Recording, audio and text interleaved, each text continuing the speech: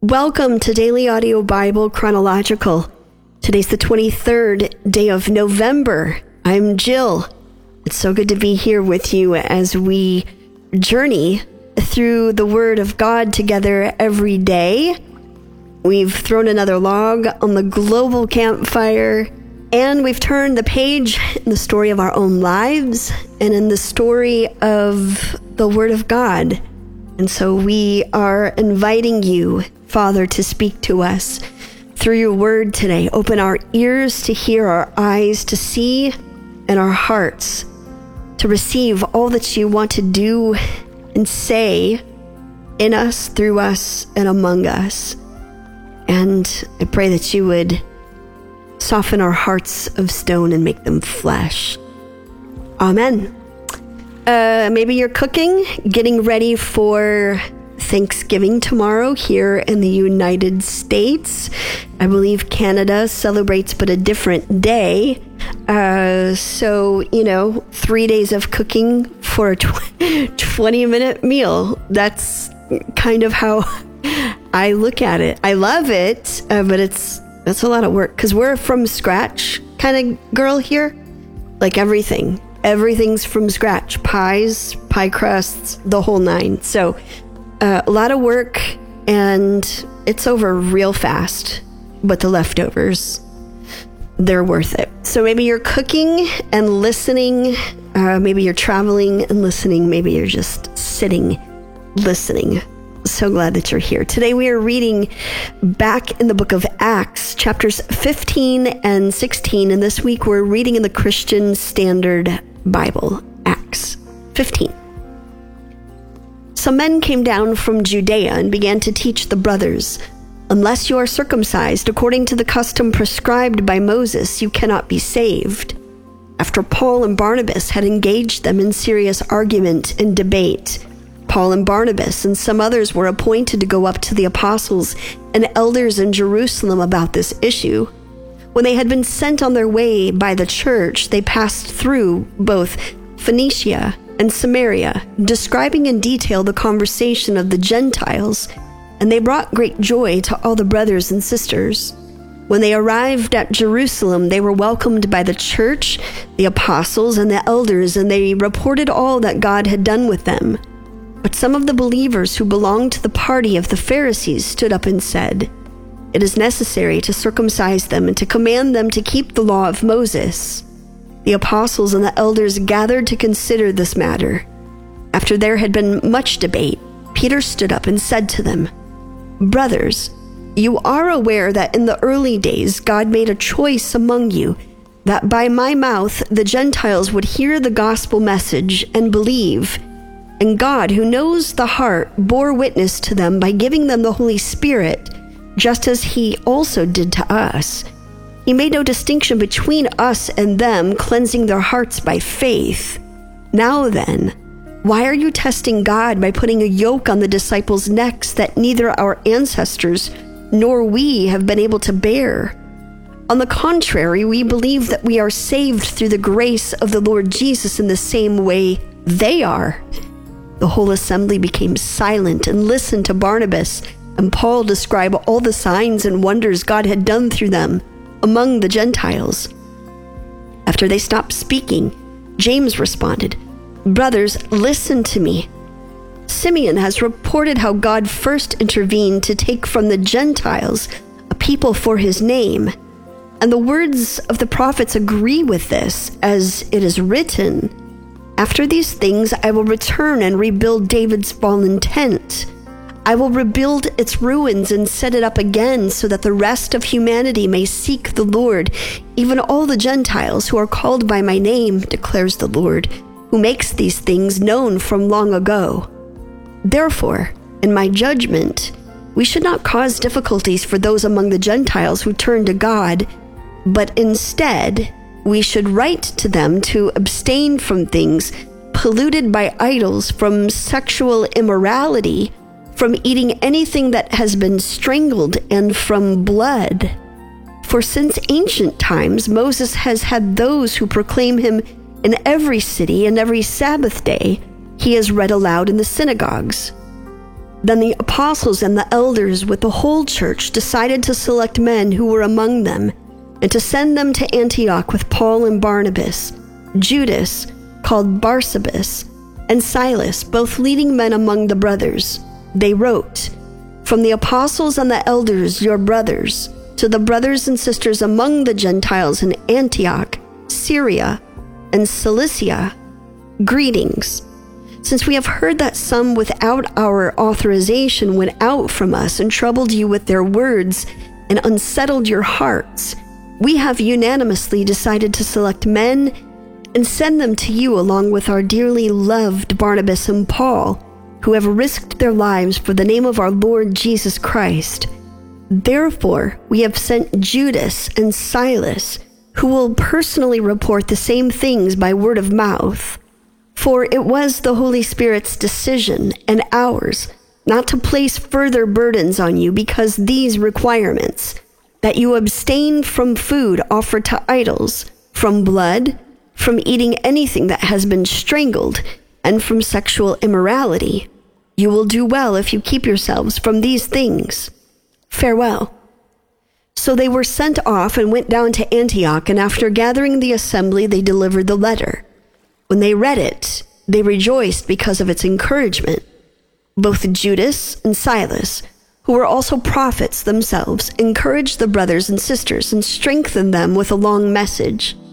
After spending some time there, they were sent back in peace by the brothers and sisters to those who had sent them. But Paul and Barnabas, along with many others, remained in Antioch, teaching and proclaiming the word of the Lord.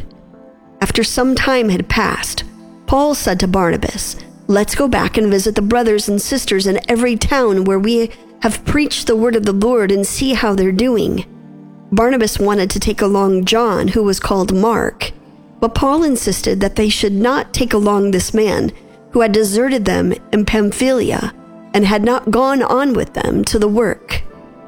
They had such a sharp disagreement that they parted company, and Barnabas took Mark with him and sailed off to Cyprus. But Paul chose Silas and departed after being commended by the brothers and sisters to the grace of the Lord. He traveled through Syria and Cilicia, strengthening the churches. Paul went on to Derbe and Lystra, where there was a disciple named Timothy, the son of a believing Jewish woman, but his father was a Greek. The brothers and sisters at Lystra and Iconium spoke highly of him. Paul wanted Timothy to go with him, so he took him and circumcised him because of the Jews who were in those places, since they all knew that his father was a Greek. As they traveled through the towns, they delivered the decisions reached by the apostles and elders at Jerusalem for the people to observe. So the churches were strengthened in the faith and grew daily in numbers. They went through the region of Phrygia and Galatia. They had been forbidden by the Holy Spirit to speak the word in Asia. When they came to Mysia, they tried to go into Bithynia, but the Spirit of Jesus did not allow them. Passing by Mysia, they went down to Troas. During the night, Paul had a vision in which a Macedonian man was standing and pleading with him, "Cross over to Macedonia and help us." After he had seen the vision, we immediately made efforts to set out for Macedonia, concluding that God had called us to preach the gospel to them. From Troas, we put out to sea and sailed straight for Samothrace. The next day to Neapolis, and from there to Philippi, a Roman colony and a leading city of the district of Macedonia. We stayed in that city for several days. On the Sabbath day, we went outside the city gate by the river where we expected to find a place of prayer. We sat down and spoke to the women gathered there. A God-fearing woman named Lydia, a dealer in purple cloth from the city of Thyatira, was listening. The Lord opened her heart to respond to what Paul was saying. After she and her household were baptized, she urged us, "If you consider me a believer in the Lord, come and stay at my house." And she persuaded us. Once, as we were on our way to prayer, a slave girl met us who had a spirit by which she predicted the future. She made a large profit for her owners by fortune-telling. As she followed Paul and us, she cried out, "These men who are proclaiming to you a way of salvation are the servants of the Most High God." She did this for many days. Paul was greatly annoyed. Turning the spirit, he said, "I command you in the name of Jesus Christ to come out of her." And it came out right away. When her owners realized that their hope of profit was gone, they seized Paul and Silas and dragged them into the marketplace to the authorities. Bringing them before the chief magistrates, they said, "These men are seriously disturbing our city. They are Jews and are promoting customs that are not legal for us as Romans to adopt or practice." The crowd joined in the attack against them, and the chief magistrates stripped off their clothes and ordered them to be beaten with rods. After they had severely flogged them, they threw them in jail, ordering the jailer to guard them carefully. Receiving such an order, he put them into their inner prison and secured their feet in the stocks. About midnight, Paul and Silas were praying and singing hymns to God, and the prisoners were listening to them. Suddenly there was such a violent earthquake that the foundations of the jail were shaken, and immediately all the doors were opened and everyone's chains came loose. When the jailer woke up and saw the doors of the prison standing open, he drew his sword and was going to kill himself since he thought the prisoners had escaped. But Paul called out in a loud voice, "Don't harm yourself because we're all here." The jailer called for lights, rushed in, and fell down trembling before Paul and Silas. He escorted them out and said, "Sirs, what must I do to be saved?" They said, "Believe in the Lord Jesus and you will be saved, you and your household." And they spoke the word of the Lord to him along with everyone in his house. He took them the same hour of the night and washed their wounds. Right away, he and all his family were baptized. He brought them into his house, set a meal before them, and rejoiced because he had come to believe in God with his entire household. When daylight came, the chief magistrates sent the police to say, "Release those men." The jailer reported these words to Paul, "The magistrates have set orders for you to be released, so come out now and go in peace." But Paul said to them, "They beat us in public without a trial, although we are Roman citizens, and threw us in jail. Now they are going to send us away secretly? Certainly not. On the contrary, let them come themselves and escort us out." The police reported these words to the magistrates. They were afraid when they heard that Paul and Silas were Roman citizens, so they came to appease them, and escorting them from prison, they urged them to leave town. After leaving the jail, they came to Lydia's house, where they saw and encouraged the brothers and sisters, and departed.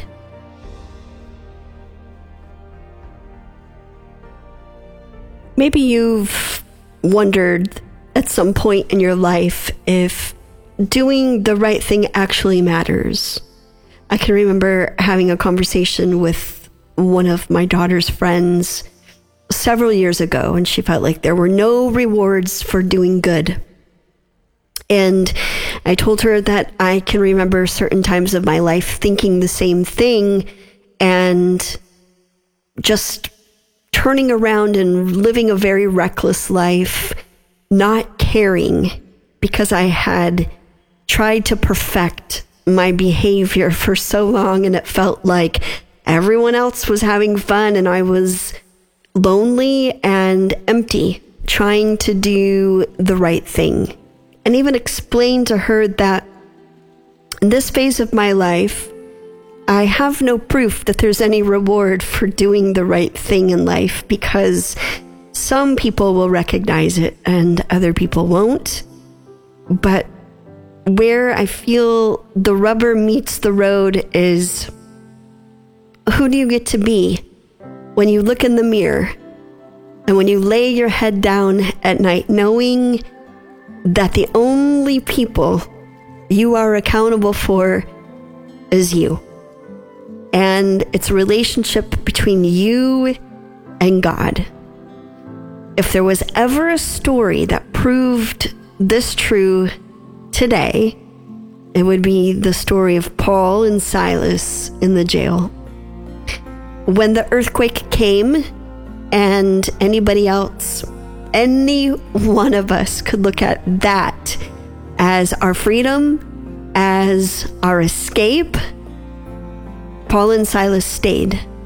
and their decision was going to affect another person, he more than likely would have been responsible for setting them free, even though it was an earthquake, and was about to take his life. And Paul realizes this, and he yells to him, "Don't do that. They're going to stay." Sometimes we know the effect of those choices and decisions that we make, and other times we do not. We don't always get to know the effects.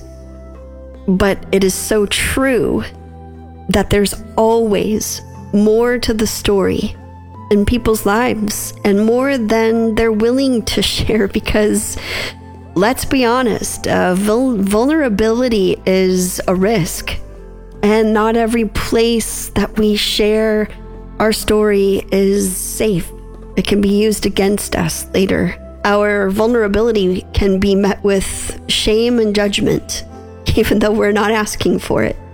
And so this is a little bit of a detour to maybe get to the realization that as much as we need safe places, we also need to be safe places to meet people in their vulnerability so that we can share in the story.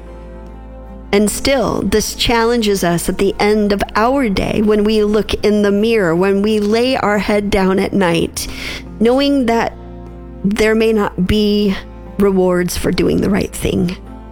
We don't always stay. We don't always stay when circumstances allows us to be free and no one will ever know. And I guess the real challenge is, will we stay anyways? Father, we thank you for this word today. We thank you for this reminder, this long look in the mirror that challenges us to rise up, rise above what everybody else is doing. Will we stop and do the right thing when people are looking, when no one is looking, whether we know people are being affected or whether we do not know people are being affected? Can we look in the mirror at the end of the day and lay our head down on our bed at night, knowing that what we did through our words, our actions, and our deeds was pleasing to you and drew men unto you? Or maybe we really blew it. And man, do I blow it on the regular. I am a girl in need of grace and mercy day by day, minute by minute. And I thank you that it is available to us. And I thank you that even when we can honestly say we didn't get it right, we have a chance to come to you and make it right in right standing relationship with you through repentance and change. May we see ourselves, be pleased with who we see as we are living lives to be pleasing unto you. I pray this now in the name of the Father, the Son, and the Holy Spirit. Amen. Daily Audio Bible, that's home base. Check it out. If you have not, download the app. Take a look around our website. It's there and available for your convenience. And also, the store is available and intended for you. Its purpose is to just, create some products that will enhance your journey through the Daily Audio Bible. So take a look around there. And as always, there's going to be some exciting things to talk about in just a couple of days. Talk about exciting things to talk about. Let's talk about some exciting things. Today is the last day for your opportunity to call in and share with this community how the Bible has transformed your life. I know this has been a shorter window this year, but hey, let's let's take hold and seize the day and seize the opportunity. So, a couple of ground rules. Call in 800-583-2164 or utilize your mobile app. Hit the red circle button and give us in a minute how the Bible has transformed your life. Share it with the community. We want to hear. Stories may be similar, but they will not be the same. And we want to hear, what is God doing in you, among you, and through you, through His Word? Keep that call and any prayer request you may have, keep them separate and one call per person.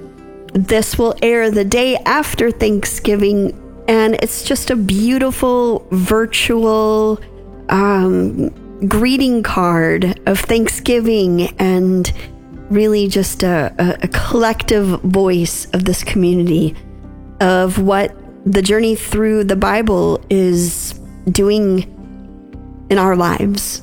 It's one of my favorite things all year that happens. So today's the last day. Hit submit, turn that wheel to chronological, and it will get to the right place. And I'm very, very excited to share this with the community. If you would like to partner with us at Daily Audio Bible, thank you so much for your partnership. If you're giving by mail, DAB PO Box 1996, Spring Hill, Tennessee 37174, or again, utilizing that mobile app, hit the give icon, or lastly, on the website, look for the give icon there. And as always, once again, if you have a prayer request, or if you'd like to pray for someone that's previously called in, you can do the same thing, 800-583-2164, or again, utilizing that mobile app. Hit the red circle button at the top right-hand corner, hit submit, turn the wheel to chronological, and it will get sent off. You have 2 minutes on the prayer line, and we thank you for helping us in that way. That's going to do it for me today. I'm going to head back to the kitchen and get to cooking. We'll turn the page together tomorrow. I look forward to it. I'm Jill. Until then, love one another. Hi, this is Rejoice from Oregon.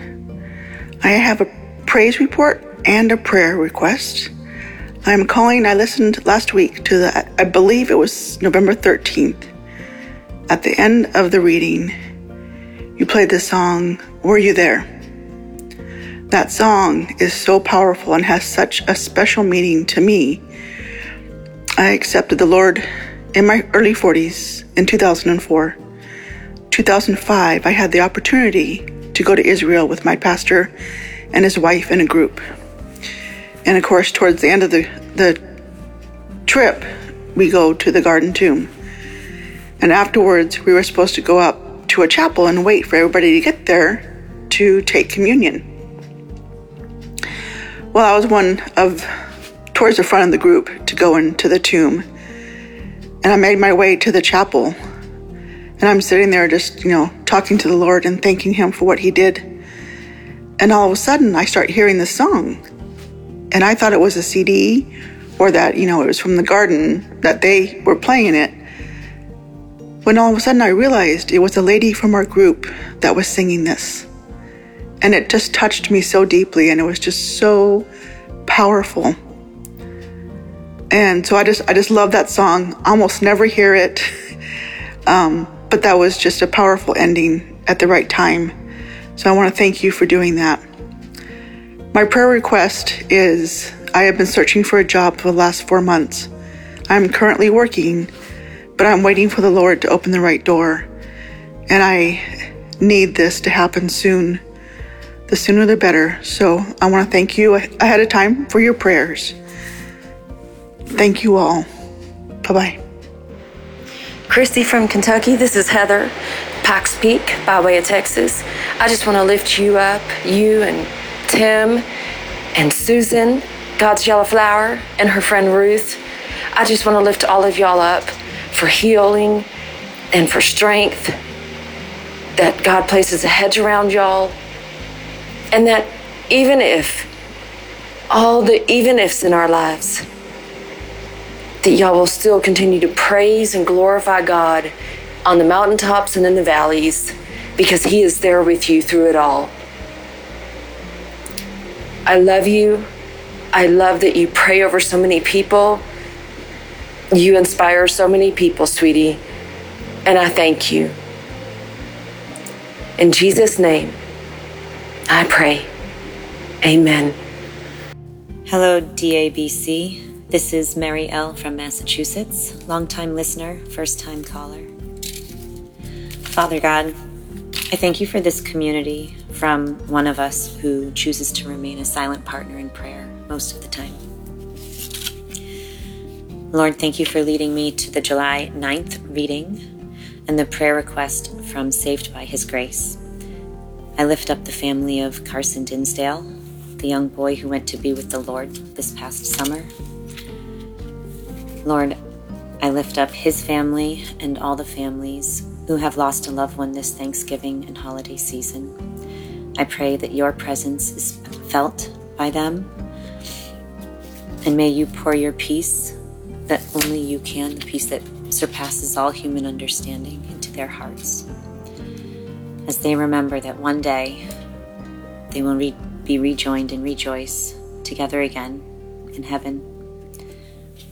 Until then, Lord, please use your servants to minister to all those who mourn, so that you can comfort and love them in the way that only you can. In the name of Jesus, amen.